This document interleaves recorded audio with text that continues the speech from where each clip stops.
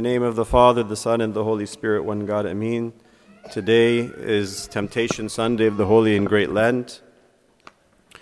And the Gospels this morning for Matins from the Gospel of St. Luke, and now in the Divine Liturgy, the Gospel from St. Matthew, speaking to us about the temptation of our Lord in the wilderness, the three temptations after he was baptized in the River Jordan, was led by the Spirit into the wilderness to be tempted. For 40 days and 40 nights he fasted, as we say in the hymnology of the Church. Jesus Christ fasted for us 40 days and 40 nights. There's a beautiful saying, I don't know where it originates, but it's as useful for us in the Gospel this morning. The saying is, you will never know who you are until you know whose you are. Again, you will never know who you are until you know whose you are. And this saying is very appropriate for our meditation this morning, because immediately before the account of the Gospel, Matthew chapter 4, verse 1, it says, Jesus was led up by the Spirit into the wilderness to be tempted by the devil. The verses that precede this immediately are about the baptism of our Lord in the River Jordan. And the last thing that happens in the account of the baptism is that Jesus, when he comes out of the water, the voice of the Father speaks and says, "This is my beloved Son, in whom I am well pleased." And immediately after we hear these words, "This is my beloved Son, in whom I am well pleased," Satan comes to Jesus and asks him, "If you are the Son of God." So we have a proclamation from the Father, "This is my beloved Son," and then we have Satan who questions and places doubt into the person of the Lord Jesus, "If you are the Son of God," and then he begins his three temptations. And this is the voice of the Father and the voice of Satan to us. The Father tells us when we are born again, "This is my beloved Son, this is my beloved daughter in whom I am well pleased." And immediately the temptations begin, Satan questioning us, "Are you really the Son of God? Are you really the daughter of God?" And so we begin with this question of identity because it is at the core of the three temptations. Of course, we can look at the three temptations and see in them the love of the flesh, the love of glory, and the love of power and possessions. But behind all of these temptations, there is a core temptation, which is the question of identity. Jesus lived in the assurance and knowledge and truth of his identity. He knew himself to be the beloved Son of the Father, and he knew that this identity meant something very important, that he had no will apart from the will of the Father. He had no identity apart from the identity of his Father. He had no work, no sayings, no words, no miracles apart from what he received from his Father. Jesus says, "Most assuredly I say to you, the Son of God can do nothing of himself, but what he sees the Father do." We see this in contrast to the devil, who wants Jesus to act independently. "If you are the Son of God, change these stones into bread." And Jesus says, "I can't do anything apart from my Father." Again, "For I have come down from heaven not to do my own will, but the will of him who sent me." But if you are the Son of God, then have your own will. Aren't you a divine being? Don't you have the power to change these stones into bread, to throw yourself off from the pinnacle of the temple and be caught by the angels, to be king of all the kingdoms of the world? "I and my Father are one," Jesus says in John chapter 10, very succinctly and powerfully. "I and my Father are one." So Jesus hears the words of his Father, "You are my beloved Son," and then immediately Satan comes and questions, "If you are the Son of God." And there are two aspects to this big "if." If you are the Son of God, then act and manifest your divinity, manifest your power, your authority, your dominion. Independently, though. And if you are the Son of God also means to us, if God really is your Father, then why isn't He responding to your need at this very moment, in your suffering, in your trial, in your darkness? Is He really your Father? Are you really the Son of God, the daughter of God? When you face all of these problems, you should take matters into your own hands. Forget about your Father in heaven who asked you to pray that His will be done on earth as it is in heaven. No. You must have your own will, take matters into your own hands. So these are the kinds of suggestions that are behind all of the three temptations. Right? And Jesus knows throughout His whole life that He is, in a sense, in the desert, He has only one voice that He hears, the voice of His Father. Later we'll see in the Garden of Gethsemane and on the Mount of Olives, we will see again Jesus alone with His Father. And He hears over and over again the voice of His Father encouraging Him to go forward with the mission of His redemptive works. So Jesus, even though he sees the weight of sin on His shoulders and He sees the weight of iniquity that is being unleashed on Him, He says to His Father, "Let this cup pass if it be possible, but not my will. Even if I were to have a will apart from yours that would desire something that is good to save my life, to avoid suffering and death, but nonetheless I have no independence." And we are, in a sense, when you say Jesus fasted for us, He was baptized for us, we are in Him. And these words belong to us. If Jesus says, "I have no will apart from the will of my Father," then He is carrying us in Him to repeat these words and to live these words. So the three temptations are all about identity. You will never know, again, who you are until you know whose you are. So the interesting thing about the three temptations is that these are things that Jesus will accomplish. He will do all of them, actually, but He will do them in accordance with the will of the Father and the timing of the Father and for the purpose of the Father, never for His own personal gain or show or glory. So Satan says, "Command that these stones become bread," and Jesus will say, "Yes, I will multiply from 5 loaves and 2 fish. I will feed thousands. I will make bread from very small matter." But when it's the will of the Father, and when it's for the good of the people and not for myself to show who I am as the Son of God. And Satan comes and says, "If you are the Son of God, throw yourself down from the temple. It is said that the angels will carry you in their arms, lest you dash your foot against the stone." And Jesus will say, "Yes, I will raise up my body on the third day, and I will overcome death by my own power, not even by the power of the angels, but when it is the will of the Father, when it is the timing of the Father, and when it is for the redemption of the world, even at the cost of my own life." And then Satan comes a third time and he says, "If you bow down and worship me, I will give you all of the kingdoms of the world. I will give you all of what you see. You will be a king and have dominion over all things." And Jesus will say, "Yes, I am a king, and for this reason I was born into the world to be a king. And the angels worship me, and the seraphim and the cherubim cry out to me, saying, 'Holy, holy, holy.'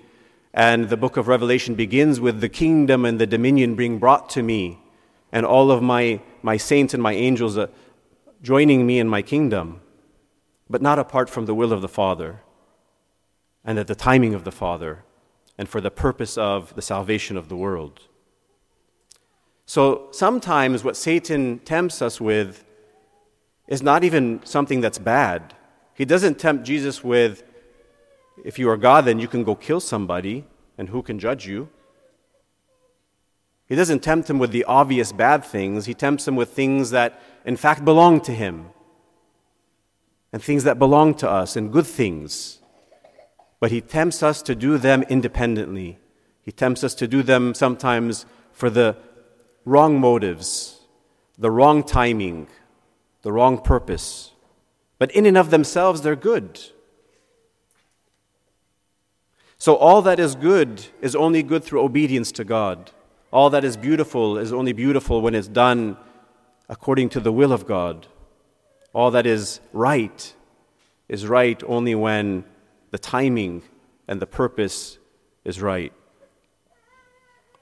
And so sometimes, as we said in that second element of if you are, which is the question he whispers into our ears all the time, are you really the Son of God? Or the correlate of that would be, is God really your Father? Is he really a father? Does a father allow A, B, and C to happen in your life? The late Pope Benedict XVI, he has a beautiful 2-volume reflection on the life of Christ called Jesus of Nazareth. It's a wonderful reflection on the whole life of Christ. Very good for Lenten reading if you're looking for something. And in his meditation on the temptation, he says about this idea of the temptation for us to say, God, prove yourself. If you really are my Father, then prove yourself. So he says, and we make this same demand of God and Christ and his church throughout the whole history of the church. If you exist, God, we say, then you will just have to show yourself. You'll have to part the clouds that conceal you and give us the clarity that we deserve. If you, Christ, are really the Son of God and not just another one of the enlightened individuals who keeps appearing in the course of history, then you'll just have to prove it more clearly than you are doing so now. And if the church really is supposed to be yours, you'll have to make that much more obvious than it presently is. So you see what he's saying is, it doesn't seem so.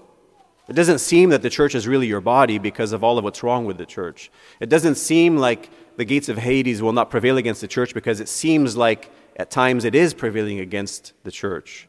It doesn't seem like, Christ, you are really the resurrection and the life when I'm mired in death and darkness. So you're just going to have to prove yourself if you really are God or the Son of God. This is the temptation. So as I said a couple of weeks ago, as we began the journey of Lent, Lent is really not about trying to become better. Lent is not a time for self-improvement. But Lent is ultimately about becoming more dependent in a genuine way on the will of God and the love of God. It's a temptation today of self-sufficiency. Take matters into your own hands. The future is yours. Grab it. Grab it and dream and reach for the skies. You are an individual. That's the voice of Satan. You don't need God. He doesn't really even prove that he's there for you. Take matters into your own hands, he says. So this is the allure of good things out of self-will. The allure of good things out of self-will. Again, another writer on meditating on the temptation, he says, the moment a man prepares to follow Christ, he becomes aware of the enemy and everything around him, not only in the evil and the inferior, but also in the good and the great, not only outside, but inside, in himself first of all, because his whole attitude towards himself is prompted by sin. So the discernment that we want to gain from this going deeper in Lent, in our interior life, and life of prayer, is to be able to discern the enemy when he suggests good things, beautiful things. We all acknowledge, hopefully, that food is something good and beautiful, that is a gift from God. We don't fast because we abhor food or we have a distaste for the food that God has given us as a gift. But there is a time, and there is a place, and there is a context, and there is a purpose for every good thing. And what Satan does is he just twists it a little bit. He takes our sexuality, he takes our bodily desires, he takes our intellect, he takes all of what is beautiful in us and created by God for a very good and beautiful purpose, and he just twists it a little bit so that it becomes self-serving, self-gratifying. And then that separation between us and God begins gradually, that independence. That's his goal. The gradual then self-dying of ourselves is the goal of Lent and of our whole life. Now, how do we practice this? How do we practice this gradual dying to our self-will in order, like Jesus, to only have as our food the will of the Father? Like, you remember in the story of the Samaritan woman, when they came back and they said, Jesus, you haven't eaten. He says, I have food of which you do not know. And then they asked among themselves, did somebody give him something to eat? And he said, my food is to do the will of him who sent me, and that it might bear fruit, and that it might remain. Right? So, how do we begin to practice this? Of course, we can't do anything without prayer. And so when we confront ourselves, and as we mentioned a couple weeks ago, our weaknesses, our limitations, then the cry comes out like the father of that demon-possessed child when Jesus says, do you believe? And he answered so honestly. And this is the honest answer of myself, and I'm sure most of you. Lord, I believe, help my unbelief. Lord, I have some faith, but I need so much more faith. I have some dying of myself, but I need to die to myself so much more. So we ask for it, we beg for it, we knock at the door of God's heart, asking for that grace in order to hear His voice and to die to our own inner voice or the voice of the devil which separates us from Him. But then, that's not enough. There has to be a kind of training that we do. Again, and another wonderful exposition on the life of Christ called The Lord by Father Romano Guardini. He says the following. He says, God's word is not something that must be understood completely then and then acted upon. Understanding and action go hand in hand. At first, we understand very little, but if we put that little into practice, our comprehension grows, and from our increased comprehension springs ever greater and more perfect action, because essential values become clear only through practice. Christ said, for he who would save his life will lose it, but he who loses his life for my sake will find it. The losing of life already begins in the little things of everyday existence. He who performs what my will, says the Lord, will understand my will. We only have to begin here and now to experience personally this blissful spiral. So he says there's this spiraling effect. The little that I have, like that the father who cries out, Lord, I believe, help my unbelief. That little belief I have, that little ability to put into practice the denial of my self-will. He says putting that into practice will increase our knowledge of God's will, which will increase our capacity and our desire to die more to ourselves, which will increase our knowledge, which will increase our capacity, and we will expand and expand and expand in our spiritual life this beautiful spiral of dying to ourselves. But we have to begin with the little things. That's why Lent can be that little thing for many of us. Just saying no to some foods can be the beginning of dying to ourselves. Just making some uncomfortable prostrations, physical worship of God can be a little bit of dying to ourselves. But much more than, again, the pious things that we talked about a couple of weeks ago, what about the little things that you forgive, that you let go, the little holding back of your tongue, the little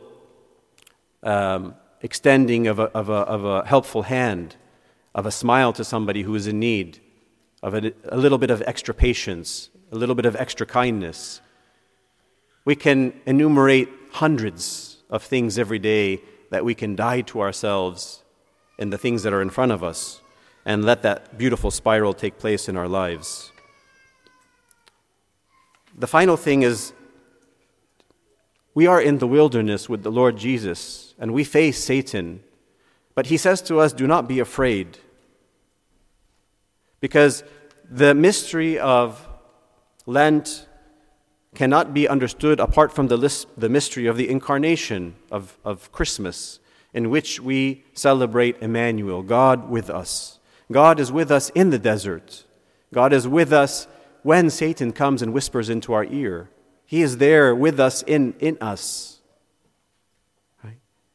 the epistle to the Hebrews, again, if you're looking for something in the New Testament to read during Lent, the epistle to the Hebrews is a wonderful letter to read because it explains to us Christ, our high priest, who has become like us in order to become not only a sacrifice but an example in his humanity.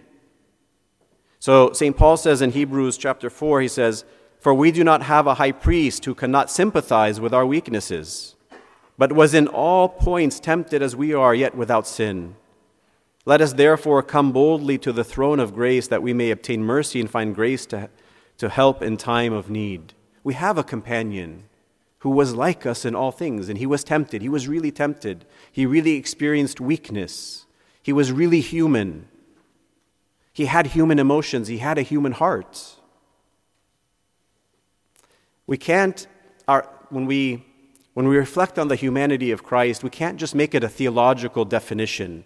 One hypostasis, consubstantial with the Father according to his divinity, consubstantial to us according to his humanity, and now we're orthodox in our definition, but what does it mean in our experience of our relationship with Christ? He has become not only Lord and Master, but he has become friend, companion. He's become food, bread and drink. He has a human heart that was pierced on the cross. He knows our temptations. He knows our pains. So we have nothing to fear. And then, again, very beautifully, there's a passage in the Scripture that usually we're afraid to read because it sounds so severe. But I think maybe if we look at it from a different angle, and this will be our final reflection, it comes in the Gospel of St. Luke chapter 12. "I tell you, my friends," Jesus says, "I tell you, my friends, do not be afraid of those who kill the body and after that can do no more. But I will show you whom you should fear.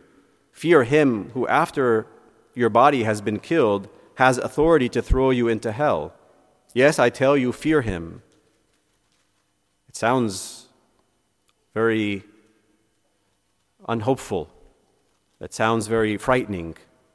Jesus is saying we should be afraid of God because he has the power to throw us into hell. That's what it sounds like. But then immediately, what does he say in the same breath? He says, "Are not 5 sparrows sold for 2 pennies? Yet not one of them is forgotten by God. Indeed, the very hairs of your head are all numbered. Don't be afraid. You are worth more than many sparrows." So what's he saying? How do you go from holding hell over us to you are more valuable than the sparrows and every hair of your head is counted? How do they go together? I think that this is what the Lord is saying in this. And we can relate it to the devil's influence in the world and in our lives. The devil pretends to have a kind of influence and capacity to drag us into hell. That's how we feel when we fall into temptation and we sin. We think that the devil has power to drag us into hell. And we say, I'm a sinner, I'm weak, I keep struggling, I keep committing the same sins, and the devil is more powerful than me, and he just drags me lower and lower until he drags me into hell. And Jesus is saying, no, the devil has no power to drag you into hell. There's only one person who has authority of your eternal soul, and that's God. And don't be afraid, because God cares for you more than the sparrows, and every hair of your head is numbered. In other words, don't be afraid of death, don't be afraid of hell, because the only person who can threaten you with hell is God, and he doesn't want to threaten you with hell. Your hairs are numbered. You are more valuable than all the birds of the air and all of the creatures and all of what's beautiful in the world, every fragrant flower. So that's the point. The point is that the devil is just a dog on a leash. Don't be afraid. Jesus Christ fasted for us 40 days and 40 nights. You will never know who you are until you know whose you are. And glory be to God forever.